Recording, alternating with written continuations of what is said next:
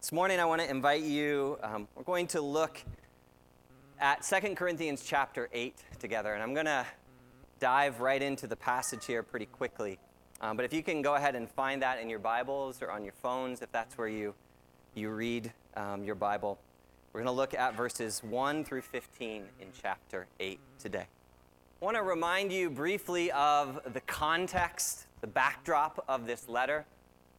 I'm sure Dom sort of built that out for you over the past few months, and I alluded to it last week, that the letter of 2 Corinthians in our Bibles, the one that we're reading from today, is one that Paul wrote at probably one of the hardest times in his entire life. It was a time of despair. It was a time of depression for Paul. It was a time where most of what he was up to in ministry might have seemed gloomy or overcast. But there are a few glimpses or bright spots, things that were giving Paul new hope and encouragement as he's writing this letter. And one of them we alluded to last week when Titus, he had sent Titus with a very difficult letter to the church in Corinth before this letter. And he didn't think things were going to go all that well. But Titus came back to him with a positive report. He told them that somehow, miraculously, God had resurrected that friendship and relationship with the Corinthians. And that it was beginning to heal, and that there was repentance, and there was joy within Paul about what was going to happen when he was able to get back to Corinth. And so that's why he's writing 2 Corinthians, right, in preparation for that return visit.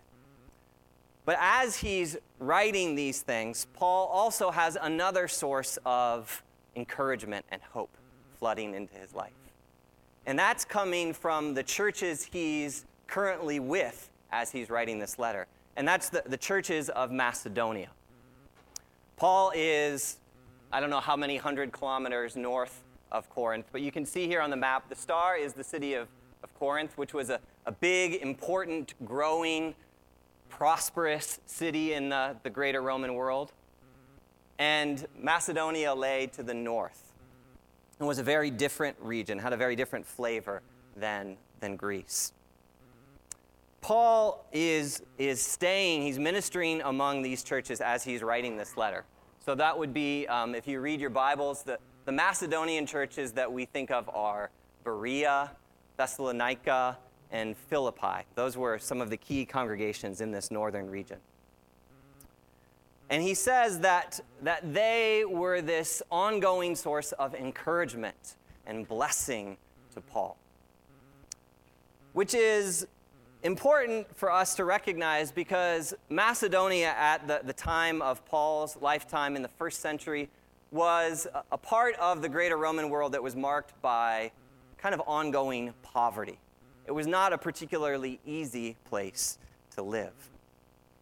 They didn't have all the new money flooding into their cities. They didn't have all the same trading opportunities that places like the Corinthians did.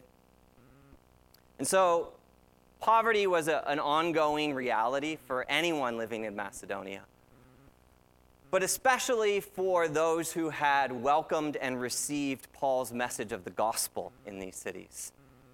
Their lives got even more difficult from that day on.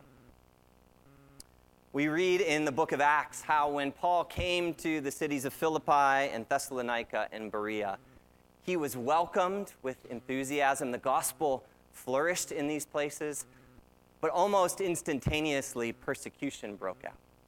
Difficult persecution. So these Macedonian churches, if they were followers of Jesus, they would have almost immediately begun to experience a loss of social standing. That was probably also accompanied by financial hardships. They may have lost jobs. They may have lost trading partners in the marketplace. And in some cases, we know it also involved jailing, arrest, and even violence to their families and homes. These Macedonian brothers and sisters were suffering right alongside Paul. They experienced many of the same conflicts and difficulties Paul did. So he writes in chapter 7, which we looked at last week, that when he came to Macedonia, both in his own ministry but also among the Macedonians. There was no rest. There was harassment everywhere. There was conflict. There was difficulty. But Paul now tells us at the start of chapter 8 that out of all the churches that he ministered among, it was these churches that were most consistently a source of joy and generosity in Paul's life. These churches that were in the midst of constant conflict were marked by joy and generosity.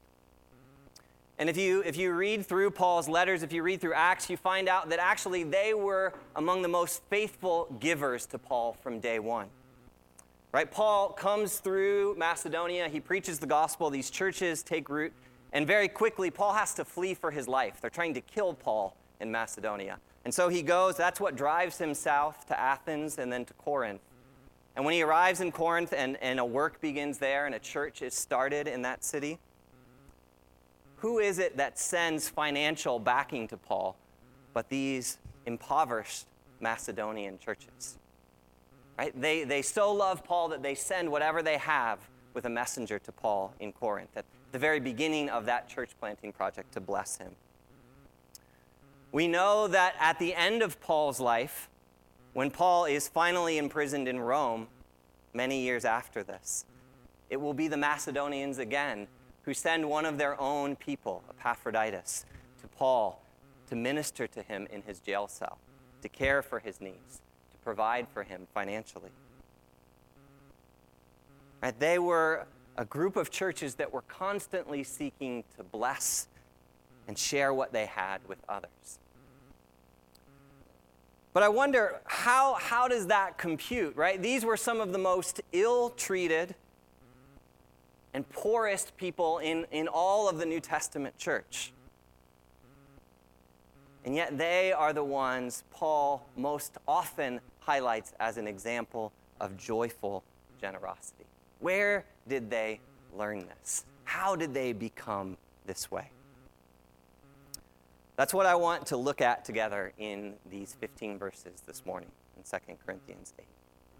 How did the Macedonian churches become joyfully generous, and how do we as God's people practice that same thing? How do we grow in that together?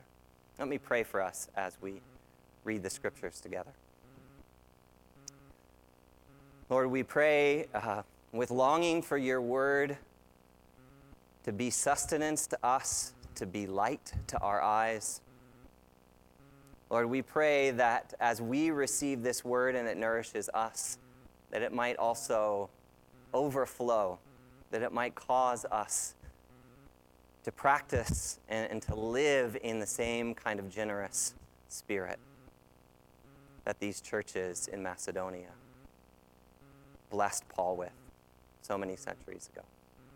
Lord, we pray that the words of my mouth as I preach, may the meditations, and the choices and convictions of our hearts be pleasing to you. It's in your name we pray. Amen. With me at 2 Corinthians 8, we'll start with verses 1 through 5. Oh, there we go. So Paul has been, in the chapter before this, talking to the Corinthians about the reconciliation and restoration of their friendship. And now with the miracle of their reconciliation on the horizon, Paul's going to come back to Corinth, and they are being restored to him in friendship. Now he wants to talk to them about this project he has, which is to collect financial blessings and resources to send to the churches of Jerusalem, who are starving. They are facing significant challenges and need help. And so Paul's going to speak to them about this here in chapter 8.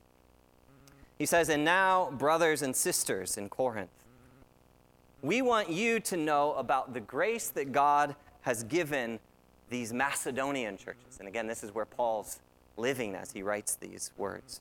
I want you to know about the gift or the grace God has given the Macedonian church.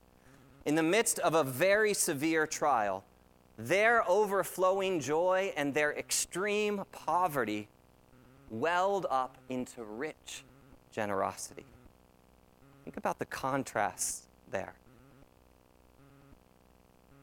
For I testify that they gave as much as they were able, and even beyond their ability, entirely on their own.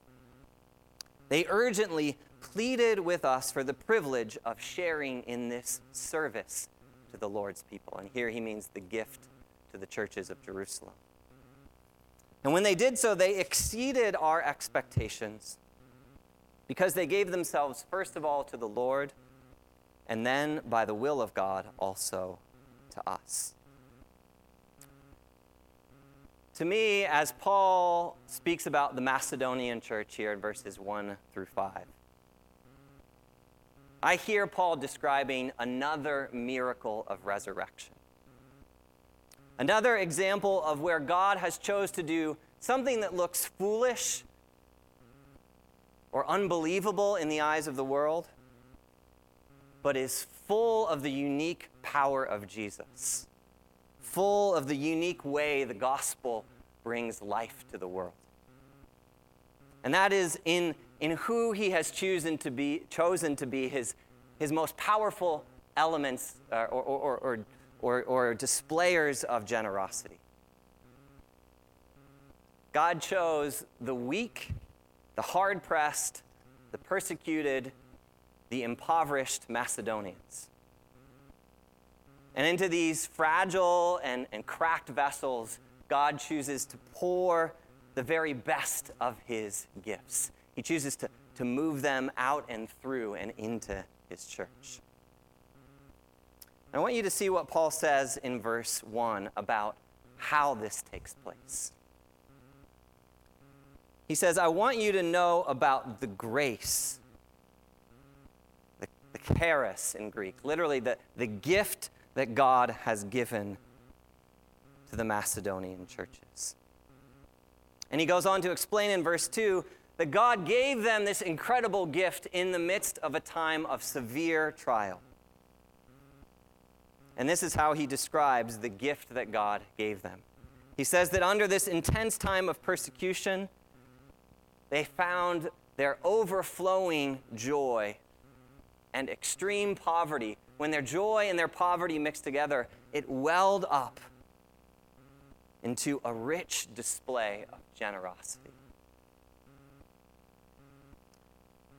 There's a strange logic about what Paul is saying here, about how people become joyfully generous. And according to Paul, generosity is not something we initiate. Generosity doesn't start with us. Paul explains that the generosity he sees and is encouraged by in the Macedonian church is actually a gift that God has given to them. Paul is saying that when people become generous, they first learn to receive something. That's counterintuitive, but I think it's what the scriptures say. Those who practice generosity have first learned to receive something. And that something is the inexhaustible grace of God, the unique power and strength of God, the unfailing love of God for them. And these Macedonians knew what it was like to suffer. They knew hardship at every turn. But those hardships caused them to depend upon the gift and the grace and the joy of belonging to Jesus Christ. It caused them to discover that God's life within them, this resurrection life that Paul had proclaimed in the gospel, was a real thing they could depend on. And so when it seemed like they had nothing, in fact, they had everything still within them. In fact, they had more than enough. Paul says that the life of God, the love of God, the grace of God in them was overflowing to the point that they were looking for an outlet, looking for somewhere to direct it and to distribute it to others. So I think the first thing we need to know about how we become generous is that if we haven't tasted of, if we haven't received, if we haven't been ministered to by the grace of God and the love of God for us, then we need to stop right there, right? That's the first step toward becoming generous. is understanding and drinking directly from the generosity of God toward us. Because the Macedonians had done that in a consistent way, we see in verse 4 that they come to Paul and they are now asking Paul, they're initiating towards Paul, they're looking for a way they can join in the gift Paul wants to give to the church in Jerusalem. And I almost think Paul probably had neglected or had sort of skirted raising the issue with these Macedonians because they had their own poverty, they had their own conflicts, they had their own challenges they were in the midst of. And he's sort of thinking, well, I'm not going to ask them to give out of their hardship to their brothers and sisters who are facing similar hardship. But because of who the Macedonians are, they bring it up. They say, Paul, we heard you're doing this. We want to be part of this. Please let us in. So in verse 5, right, Paul says they offer themselves to the Lord. Whatever they have, whatever they possess, and they want to direct it to where God is at work. They offer themselves to the Lord, and as they do that, the Lord directs them to partner with Paul in his mission and ministry. And so they're this incredible example of God initiating and doing this resurrection work of generosity in Macedonia. Paul brings this up, one, because it's encouraging him in the moment he's writing the letter, but two, because now he's going to turn the mirror toward Corinth. And he's going to say, would you like to become generous in the same way? Would you like to imitate and grow into this practice in the way the Macedonians have illustrated? Look at verses 6 through 11. He says, so we urged Titus, when he sent that letter with Titus to Corinth, we urged him just as he had earlier made a beginning. A year before this, he had brought up this idea of giving a gift to the churches in Jerusalem. Just as he had earlier made a beginning, now to bring also to completion this act of grace, this act of giving on your part. It says, verse 7 to the Corinthians, but since you excel in everything, because you excel in faith, and in speech, and in knowledge, and in complete earnestness, and in the love we have kindled in you. See now that you also excel in this grace of giving. I'm not commanding you, but I want to test the sincerity of your love by comparing it with the earnestness of others. For you know the grace or the gift of our Lord Jesus Christ, right? That though he was rich, yet for your sake he became poor, so that you through his poverty might become rich. And here is my judgment about what is best for you in this matter. Last year, you were not only the first to give, but also the first to have the desire to do so. So now finish the work, so that your eager willingness to do it may be matched by your completion of it, according to your means. Paul is putting a challenge, a healthy challenge, before the Corinthians.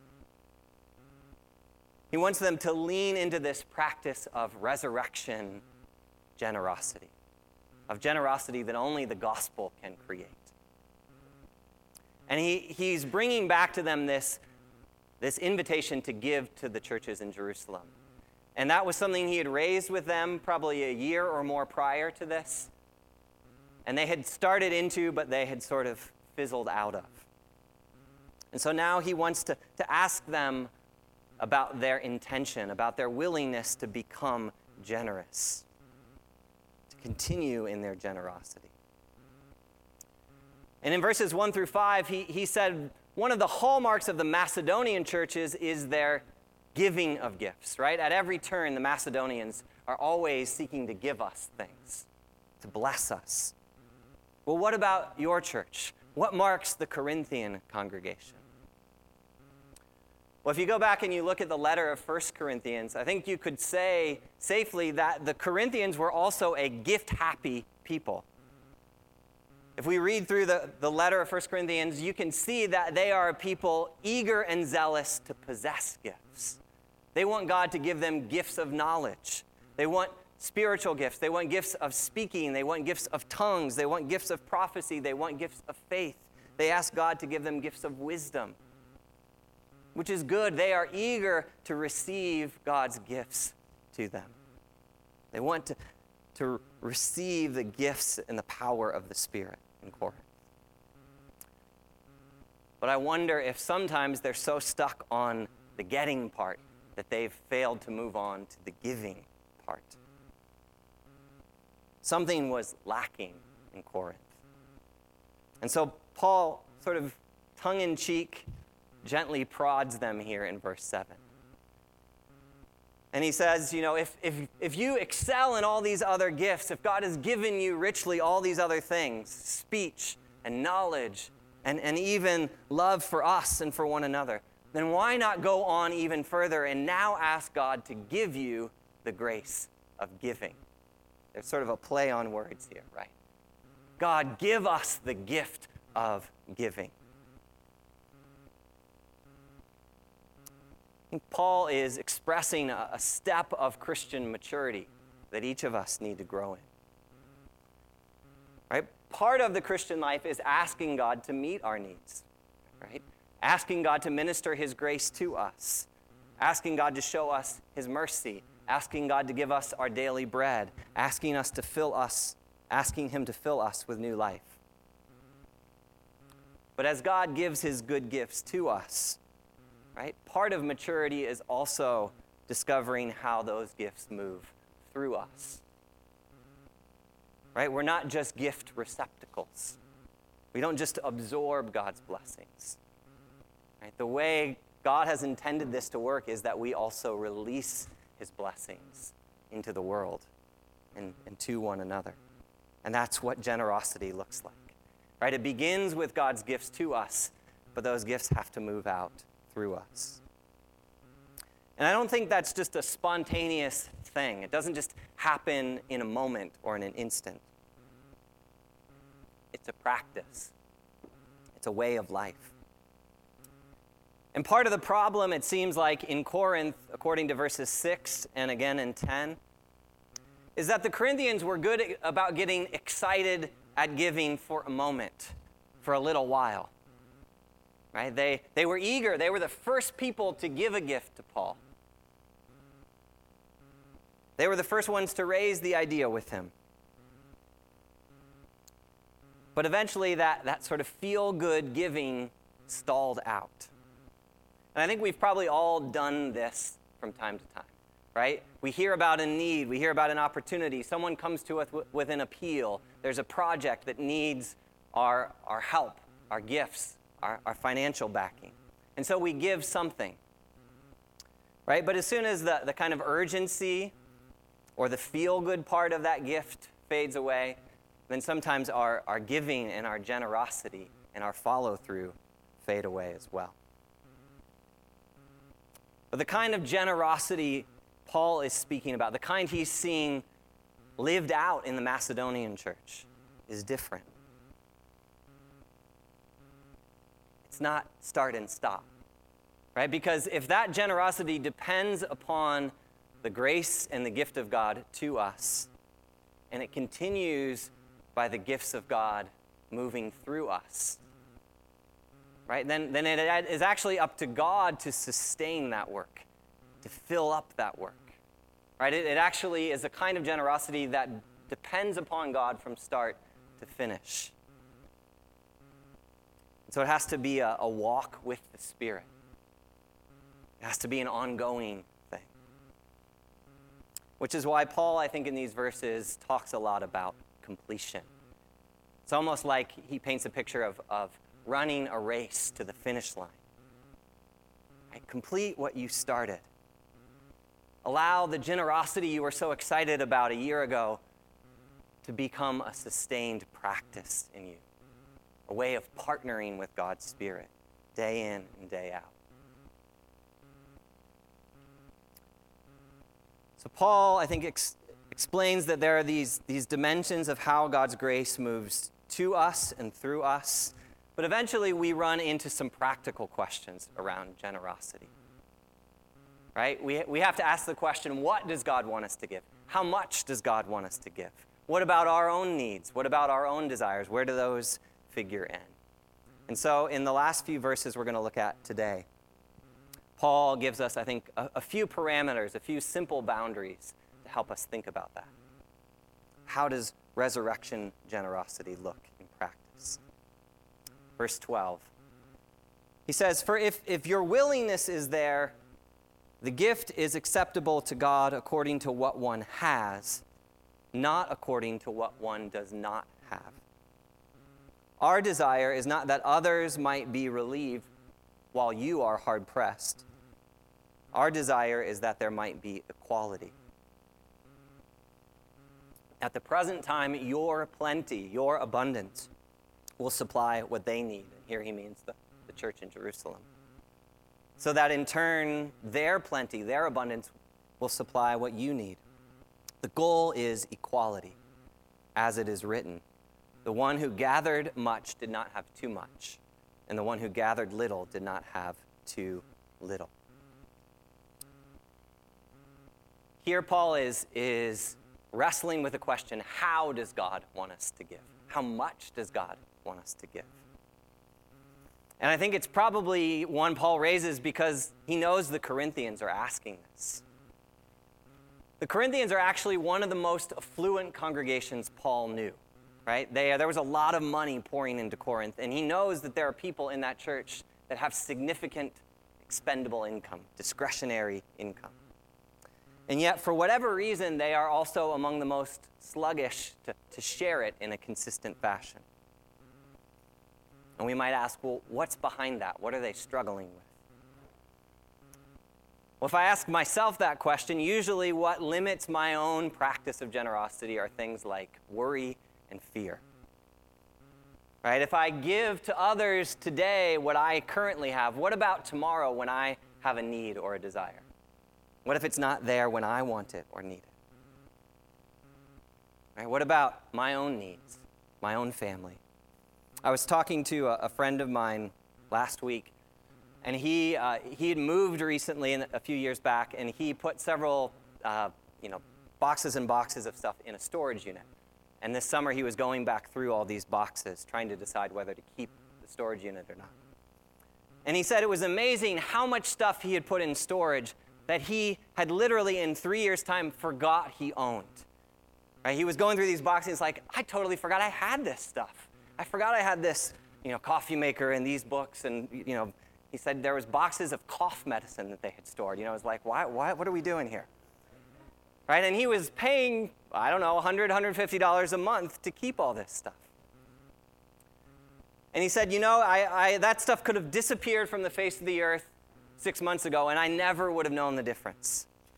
But once I went through some of these boxes and saw some of this stuff, and I had to think about, do I want to give this away?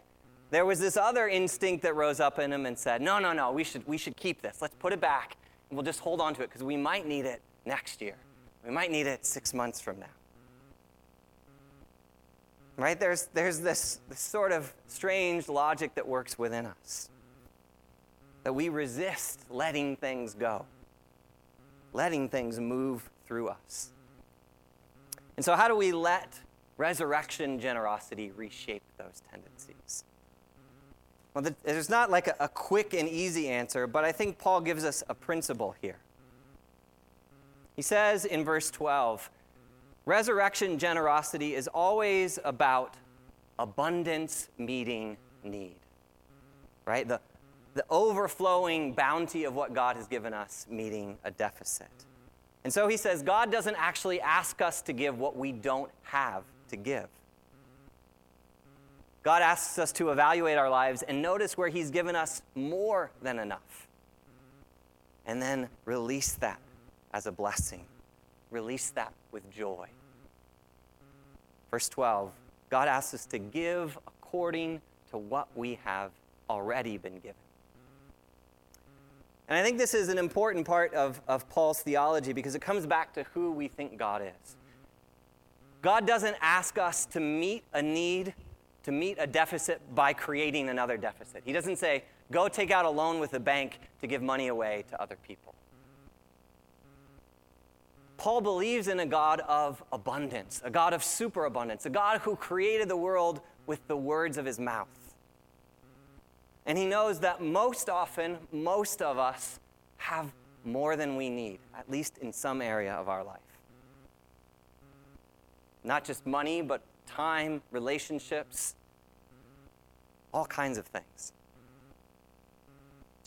And so generosity is about joyfully discovering that abundance and choosing to release it to where there is a need. That can be in little ways, it can be in big ways. A few weeks ago, we got back from some of our traveling this summer, and our garden was exploding with lettuce. All of the rain and all of the heat made, I think we probably had 35, 40 heads of lettuce, all like super huge in our garden at one time. And we like to eat a salad every night, but there was no way we could use all this lettuce. And we asked our neighbors, and they're like, no, we got the same problem. We don't want any of your lettuce. And so we were at a loss of what to do with it. And then 2 days after we were looking at our lettuce, knowing if we cut it and put it in our fridge, it was going to rot. And if we let it grow, it was going to bolt, right, and go to waste that way. We saw this email from the church in Richmond saying they were coordinating meals for people who had been impacted and displaced by the flooding. And so one morning we went and we cut, 3 picnic tables worth of lettuce, and we washed it with the hose and spun it out, and we brought it down to Richmond. And we were so excited to give that lettuce to somebody, right? Take it, please. Right? But we were able to release some of our temporary abundance to meet a need, we hope. We hope somebody was able to eat all that lettuce.